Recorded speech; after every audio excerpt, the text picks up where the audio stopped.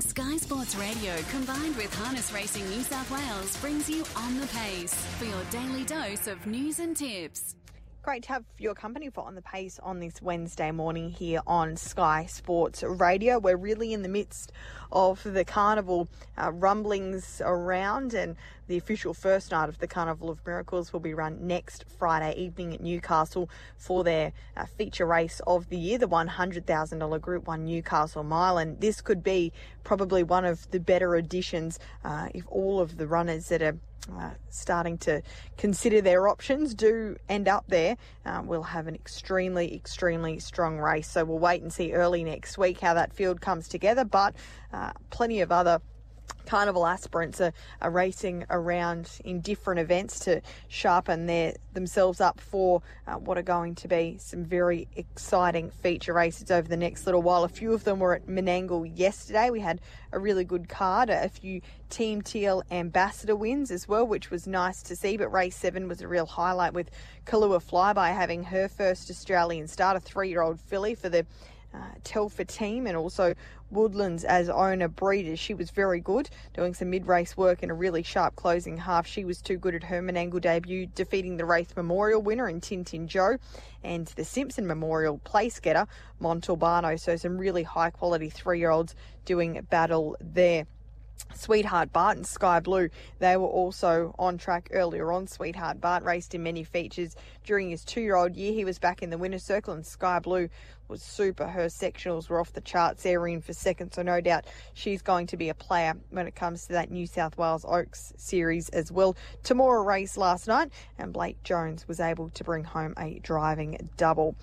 This evening we've got to look forward to Parks racing, so not Bathurst as we've come accustomed to. Parks this evening with 8 races, the first getting underway there at 6:04, and we're going to catch up with Jason Hewitt very shortly around not only his 2 engagements there tonight, but also his exciting 3-year-old Chiseled, who will go around on Saturday night. Speaking of Saturday night, great card of racing, 9 races there. We've got the Paleface Adios Stakes with the first 4 home progressing through to next weekend's $250,000 Chariots of Fire. We've got a very strong Trotters free-for-all. The Sibelia Stakes is a lead-up race towards the Queen Elizabeth II, where we see Braveview Kelly and Stylish Memphis go head-to-head again. And Bondi Lockdown has his second start for Team McCarthy. Went up at $3 yesterday, tab fixed. He's now into an odds-on quote of $1.95, so he's all the rage. Torrid Sane is there.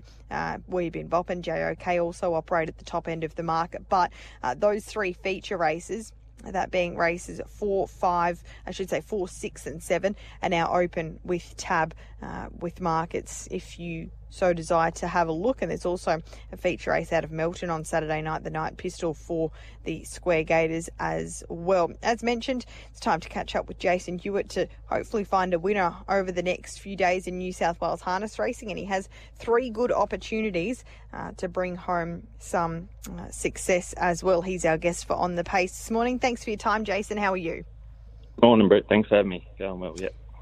Great to hear. Some really good chances over the next few days, and we'll discuss them shortly. But last time I had a chat with you, you were considering making a bit of a career change. I know that you were thinking of taking a role with the Bathurst Harness Club as a track curator. Did that sort itself out, and is that the position that you're in at the moment? What's your harness racing week looking like at the present time?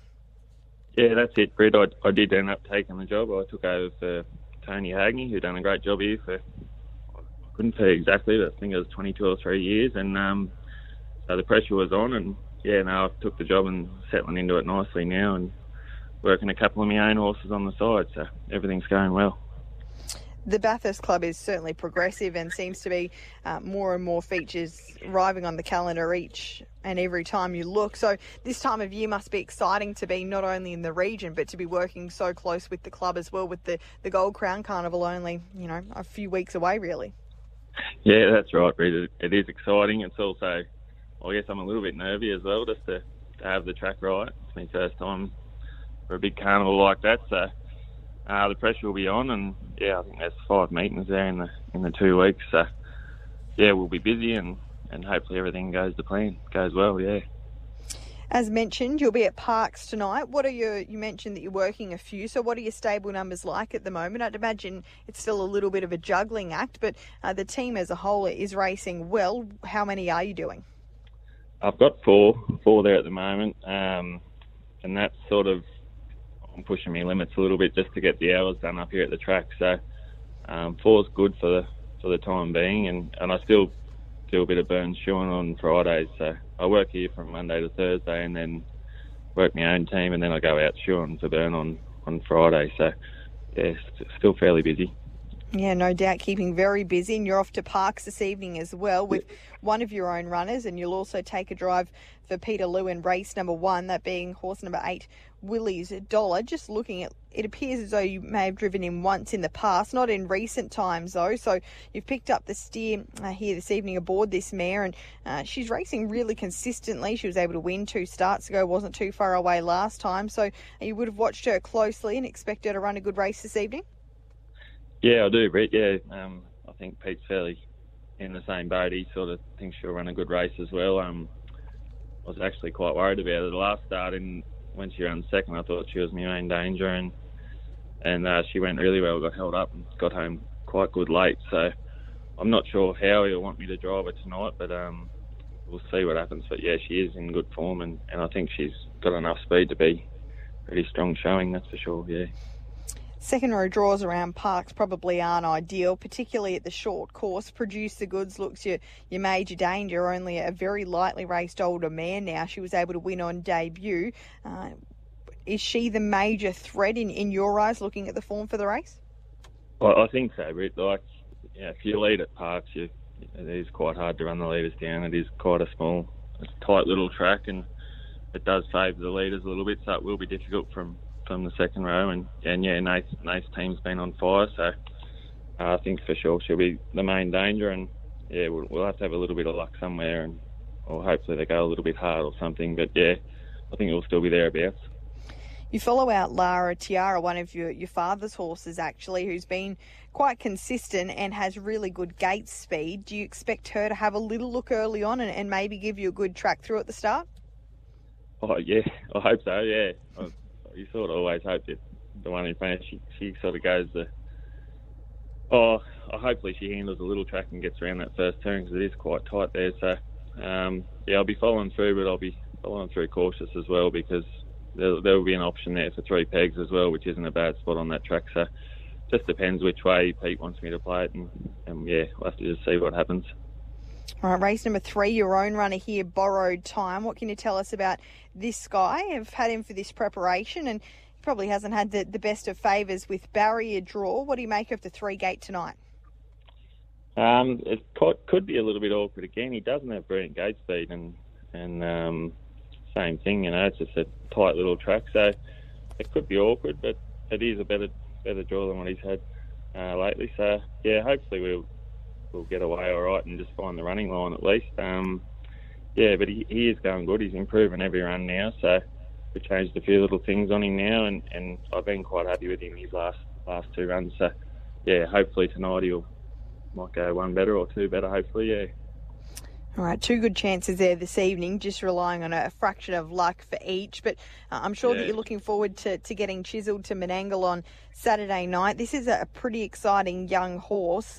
You must be thrilled with what he's done so far. And since joining your care, he's just been so consistent, a feature race winner already. So you must have a fairly high opinion of this guy.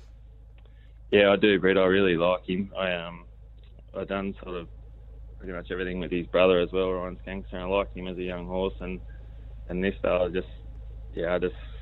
he's just got lengths on him, so I don't know how far he'll go yet or how excited to get, but what he's been doing has been pretty extraordinary. So I think his last quarter the other night was something pretty special, coming from back and pulling wide as well. So if he's handy or anywhere thereabouts, he's a pretty exciting horse, so hopefully he can mix it with these good ones the next few weeks.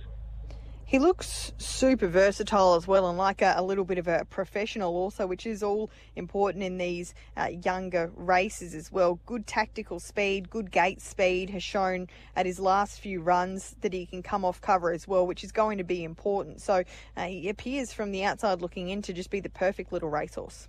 He is, but yeah, he does. He's not so fun to work. He doesn't put it all together at home. He plays up a bit, but he gets to the track on race day and he just puffs himself up, and he just does everything right, and everything I've asked so far, he's just done it and more. He just hits the line like a train every time. So hopefully we can keep that going and just keep him feeling good, and yeah, I think he'll do a real job for us. Hopefully, fingers crossed. You mentioned that Simpson Memorial effort. Did he surprise you at all, or do you have high expectations of him and you sort of expected him to go as well as he did?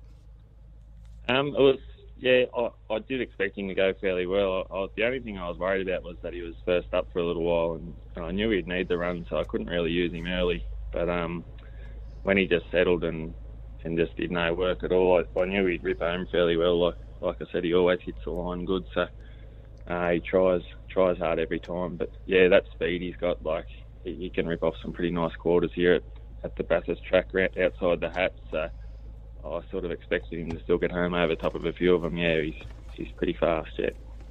2,300 metres for the first time on Saturday evening, and it's a real unknown for so many of these horses. A majority of them has raced exclusively at the mile. What are your expectations of him over a bit of a trip? I'm not too worried, but he, like you've seen in all of his runs, he just drops a bit and sits in behind him and travels really well, and he works over the long trip here, and I've took him out to Burns a few times and working with some nice horses out there over the long trip as well, and nothing's been a problem so far. So yeah, I'm pretty confident if he's fit and healthy, I think there's no worries about the distance. He was really good in that Simpson Memorial, as we've mentioned, but I think it's fair to say this is probably an even stronger race again. Overall, Sure Thing Captain goes around a last start, a feature race winner in Catalpa Rescue, along with his stablemate Dangerous, and even that top quality 2-year-old filly of last year, Peaceful. So this will be a nice measuring stick for him with the Derby heats only a fortnight away. Yeah, that's right. That was the plan, and it was good. I mean, Angle had this race on just a fortnight away from the Derby heats. It's gives you a bit of a trial, I guess.